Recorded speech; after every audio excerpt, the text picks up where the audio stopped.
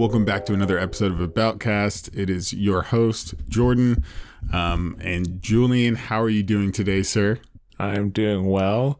I'm looking forward to being back on the mics, dropping some knowledge and breaking into today's topic. Yeah, absolutely. I mean, I missed you guys a lot. So this is a note for sore throat. That seems kind of a weird saying, but without further ado, I'm going to use this moment to quote the special person that we are going to be talking about today, and just keep a mental image of who you think it is as I say the quote. And then obviously with the big reveal, everything will be in the light. Everything I have done, I did thinking that this day would come, that someday I would be able to check my answers. There were so many times that I thought it would be easier to just die. But then the dream I shared with my father would flash through my head. And now those answers are close enough to reach out and grab. So we are going to be talking about somebody who obviously has gone through some tough times, but you can now see that throughout everything in his life, the thing that's been keeping him alive in a sense, or, keeping him there and present and moving forward, is something that had to do with his father. So we'll be talking about all of that and more, and why we think this person is also related to one of the greatest leaders in Army history or military history. And Julian, do you mind letting everybody know who that person was that I just quoted? Yeah, the quote Jordan just dropped was from Erwin Smith. He is a character in one of the top-rated television shows in the world, one of the top-rated animes of all time. This is proven on IMDb, Rotten Tomatoes. Incredible story, incredible writing, incredible characters, as we break down this character analysis of, once again, Erwin Smith from Attack on Titan. I think that Erwin Smith, or the reason that we decided to do this, or I poked Julian to kind of consider this one, is because this character, even though his drive is one-dimensional in a sense, and we'll talk about that a little further, but just holistically, his drive is one-dimensional, but he works in this very, very 4D space of seeing somebody who is running through life in very difficult situations and affecting the ecosystem in a real way, but has no, almost no agency in it. Even though, they take back Wall Maria, or they're doing these things, they captured another Titan, so to speak. It all matters to Erwin as long as he's closer to understanding the reason, or, what is outside the walls. So it's almost not a factor to him, which I find interesting in a sense. And so he actually uses people to almost as tools, and not in a a psychopath way, but more in the way of everybody's looking for the betterment of humanity, and he doesn't really give a shit, from my understanding. What's the thing above that to him is figuring out about the question that he had in the classroom with his dad. And Julian, do you mind giving us a little bit more context on that specific thing so we can build off of that? And so it's important to understand, for those who are listening who have not seen Attack on Titan, that Erwin is not the main character. He is a side character. In some regards, he's the main of, obviously, a certain storyline. And the basis of the show, without spoiling, is understanding the sub-factions and sub-social classes within this environment that is under attack from these unknown variables, or Titans. And you have Erwin's path being shown from a very traditional background in relation to the TV show or the anime, is that he is educated by his father in class, and his father is essentially what you'd consider a history teacher. And he's teaching him the history of the civilization prior, why they're in their surroundings, the walled areas, protected from the outside. And during this, Erwin has that question to understand, where is this information coming from? If we're trapped in here and there are humans before us, and we've always been trapped in here, how do we know what's outside the wall? And essentially that is what drives Erwin at the base to pursue this information and understand what is outside of the wall, or where this started and what's really out there, as opposed to this information I'm just being fed from a government trickle-down system, so to speak. Yeah. And to add on to that, another important thing to kind of play out here is that he kind of followed in his father's footsteps about being interested in history. And at one point, as almost like a cornerstone moment of Erwin, is that he, in his father's class, he raised his hand and asked, what is outside the walls, so to speak. So it showed curiosity and knowingness that, like Julian said, there's a question in there, because, they didn't just materialize in these walls. And this got his father killed. And so this is kind of the reason that Erwin planned out the rest of his life. So we're talking about from joining the military to becoming, the highest rank in what essentially is kind of the scouting, the scouts, I think they're actually called, of the actual military of this, civilization in these walls. So it makes real perfect sense why he would become a scout, because those are the ones that adventure outside the walls. The only thing is that usually scouts are like the worst of the worst job when it comes to the military. So it's almost like I essentially equate it to like the first, a bullet sponge, in the fact that, these guys are getting chewed up and, have deaths every single time they go outside the walls. But they're the only ones going outside the walls. So you have the military police and then the army that kind of stay inside the confined area. But the scouts are the ones that are adventuring out to either observe or get more information, clear paths and stuff like that. So it makes perfect sense why Erwin would want to actually become a scout himself, and how he kind of rose up. Now, the thing that I think is really important to get into is, once he got there, because it makes sense of why he, how he propelled himself to such heights. What did he actually do with the role? And what also, why are we comparing him to this great military leader, and who is that? And I find it interesting when you laid it out in terms of Erwin planning his own destiny and his own path to solve this question that he's wondered since he was little, that caused harm. And the ability of, now what you surmise down to the character based on that statement, is his ability essentially just to kind of plan and strategize at a very large scale. Because if you're anyone and you're trying to plan your life for the next 30, 40, 50 years, that is a giant picture. And you'll notice as we break Erwin down, that overarching mission statement for Erwin still is developing into smaller scale tidbits, but it is always working on a large scale concept for him, because he's putting him in a position that is uncomfortable, and it is always uncomfortable to ask questions that you shouldn't be asking, given the context of this show and how it influences his traits and his decisions to be the person that he is.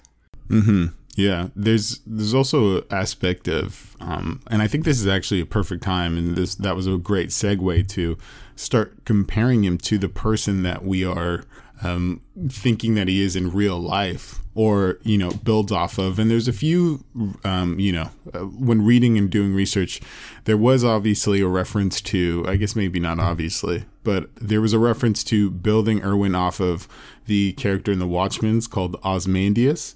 And so what Ozymandias is about is he's a super powerful kind of like vigilante character that, and I won't ruin any context, so I'll just give you really broad and high level, who pretty much like has an idea and then kind of is okay with setting the world on fire in a sense to achieve it, and making life very odd or difficult for other people in pursuit of his idea, which makes a lot of sense on what Erwin is about, and very capable man.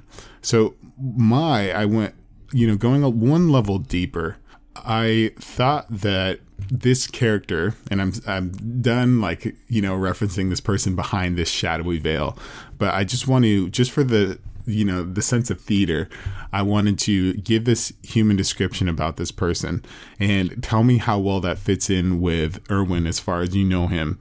So his ability to dream, plan, and strategize on a large scale allowed him to win many battles. Even when he was outnumbered, it also helped motivate his men, whoever they or who knew they were a part of one of the greatest conquests in history. So I'm sure that, alarm bells are ringing already. We're talking about Alexander the Great. And I think that really perfectly lined up with what Erwin was about, as far as, take away the ability to dream. Because I think even though he had such a powerful, motivating factor, he had no ability outside of, getting to understand what's outside of the walls and understand, his father's philosophy, or what his father knew or was pursuing to know like him. There was nothing outside of that. So take that away. But his ability to strategize on a large scale and win many battles, even when he was outnumbered, I think that's perfectly illustrated by Erwin's actions. And, help motivating his men to achieve some of the greatest conquests ever in the actual storyline. So that's why I think, among other things, why I think it makes such a clear representation or bridge between, Erwin Smith and then Alexander the Great too.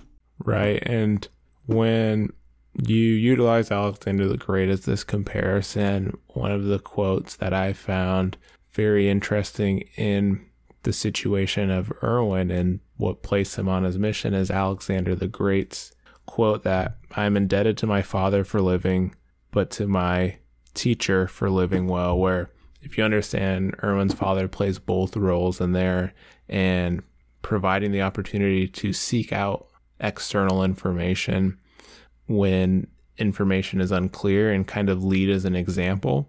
Because if you look at Alexander the Great, he followed and succeeded his father, Philip II, and Erwin, in a slightly different route, is following his father's footsteps to find that information that hasn't been told.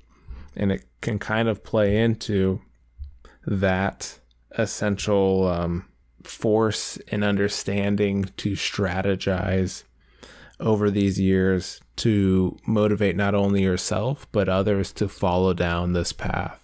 So that's a really interesting point that you made, or quote that you pulled out from Alexander the Great. And I think that in a sense, little history retake, Alexander the Great, he referenced his teacher, who was one of the greatest philosophers and, I think scholars in Aristotle. So he was getting taught from a very, very young age by one of the smartest and most articulate human beings, and somebody that we highly revere in this society as well here in study. So I think that there's also a reason or a tie between, yes, Erwin didn't come from a Philip II, who was obviously had a massive empire to begin with, and so he had a lot to start with, but he did come from I think he actually got taught the living well part and not the living, in his case, because his father was almost essentially the teacher that kind of got cut short in a sense. So when you look at these, it's almost like one, they both had something, and obviously Alexander the Great lost his father at a very young age. I don't even think he was 20 or so by the time it happened. So I think there is somewhat of a similar arc. Granted, Erwin's is played up and dramatized because it is in a television show, but there is some really interesting, things that you could take from both. And, tell me, comment. And Julian, you absolutely have the responsibility and the privilege to tell me if I'm grasping at straws. But I think even if you look at their life development, there's obviously, like right there, there's obviously connections as well. Yeah, I believe the core values of these leaders, one fictional, one historical, align. It may not be a clear-cut alignment, but I think the motivation to push themselves further and gather this knowledge, one is utilizing this knowledge and this power to rule many lands. One is utilizing this to solve an unanswered question. And I think in a lot of these times, whether it's going for land, maintaining an empire, or solving a question, that there's times in battles that you have to make decisions and you have to make the clear-cut communication even when you are outnumbered, and which way is going to be the best to pursue that. And I think that's where you kind of start seeing them become entangled between each other in this comparison, is how they utilized their core value to push those around them to succeed, to get closer to that end goal. Yeah. Mm-hmm. Yeah, I agree. And one thing that I kind of want to highlight give kudos is the show for being excellent at kind of imagery and stuff like that. When you mentioned making tough decisions in battle, going back to Erwin, I think that one of the most kind of metaphorical representations of that is when he pretty much, so keeping it broad, so no spoilers, he led his group into battle, in an outnumbered battle, and it was actually like extremely risky. To say that it was unnecessary, I'm not exactly sure. There's a lot of details in there, but one thing that happened is once he compromised his men, and I think at that point that was probably one of his main ones illustrated in the story to do, he got his arm bitten off, and then from there he could not salute properly, which is a reoccurring thing. You'll see, there's many times where, the soldiers and the military salute people there. And so I think that is also like an excellent kudos, like tip of the hat from me to them of, showing that once he kind of endangered his men's lives in that specific scenario, he was no longer able to kind of salute or, fulfill his duty as a soldier itself. And it was kind of like the downfall or the spiral of Erwin as kind of the amazing leader in his own conscience.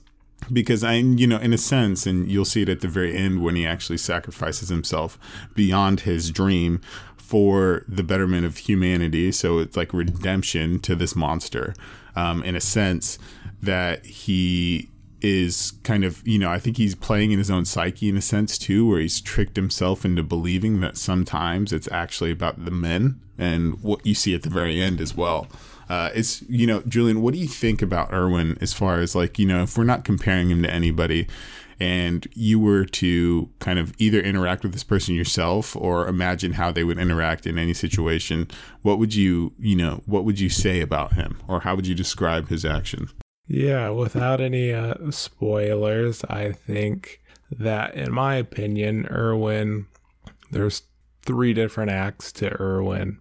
I think there's the first act you meet at him where you think he is very aggressive, very almost emotionless when it comes to his decisions as he's pushing for his own goal. I think in the second act, you understand that Erwin is starting to understand the question he asked, which is a broad concept in itself, because I think the way I look at it is sometimes you ask questions, but you don't understand what you're asking. And I think he's starting to understand what he's asked and seeing small hints and answers to that question. And his emotions are starting to come into play a little bit more. And he's starting to think externally rather than internally. And I think in that third act, you get to understand that I think that Erwin has developed to a spot where he's now solely thinking externally for the better of humanity, not only inside the wall, but outside the wall, and is making these decisions to continue not his fight, but a larger fight for that answer. So not that only he understands what's outside the wall. He wants everyone to understand what's outside the wall and what is cause or what is the source.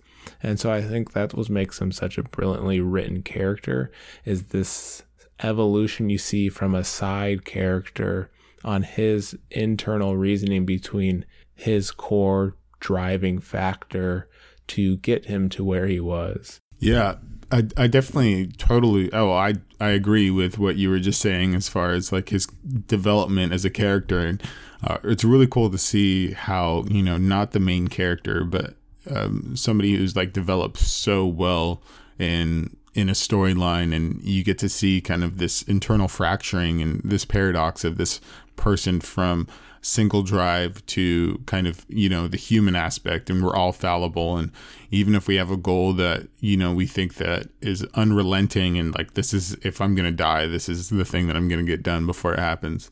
In Erwin's case, you know, a human being was in there, and, you know, it's not a machine, and, you know, you see so many horrible things happening, and it just comes out as, you know, you can't keep it up for forever. And I think that's where we saw the change in Erwin, like you were saying, for sure.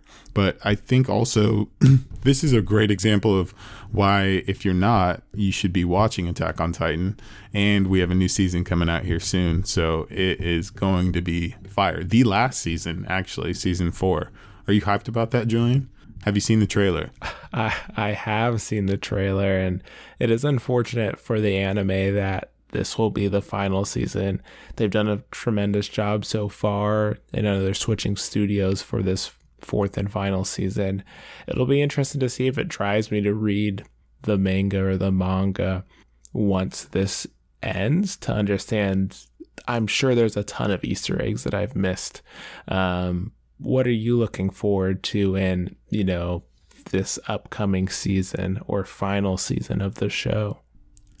The thing that I've realized with Attack on Titan is that I should not, you know, it would be foolish of me to give them some sort of bar to come across, because every time I've like said, okay, well, this is how great this show is, so it should have this or invoke this in me. It's done like that twofold. So I'm no longer going to make silly estimations on one of the best shows that I've ever watched in my life, because it's always surprised me in the best ways. So I think that in a sense, though, I think that it'll be very interesting and really, really action-packed to see this last season, because there are so many unanswered, you know, there's so many unanswered questions and unfinished off storylines and things of that nature. So it'll just be like banger after banger, back to back to back to back. And so I'm just hyped for that, because it's going to be a fun ride for sure. We're going to see a lot of characters like develop really, really fast before our eyes. And kind of, I think they perfectly set the stage for that at the end of season 3. So, you know, continued success for Attack on Titan, man. That's what I'm expecting.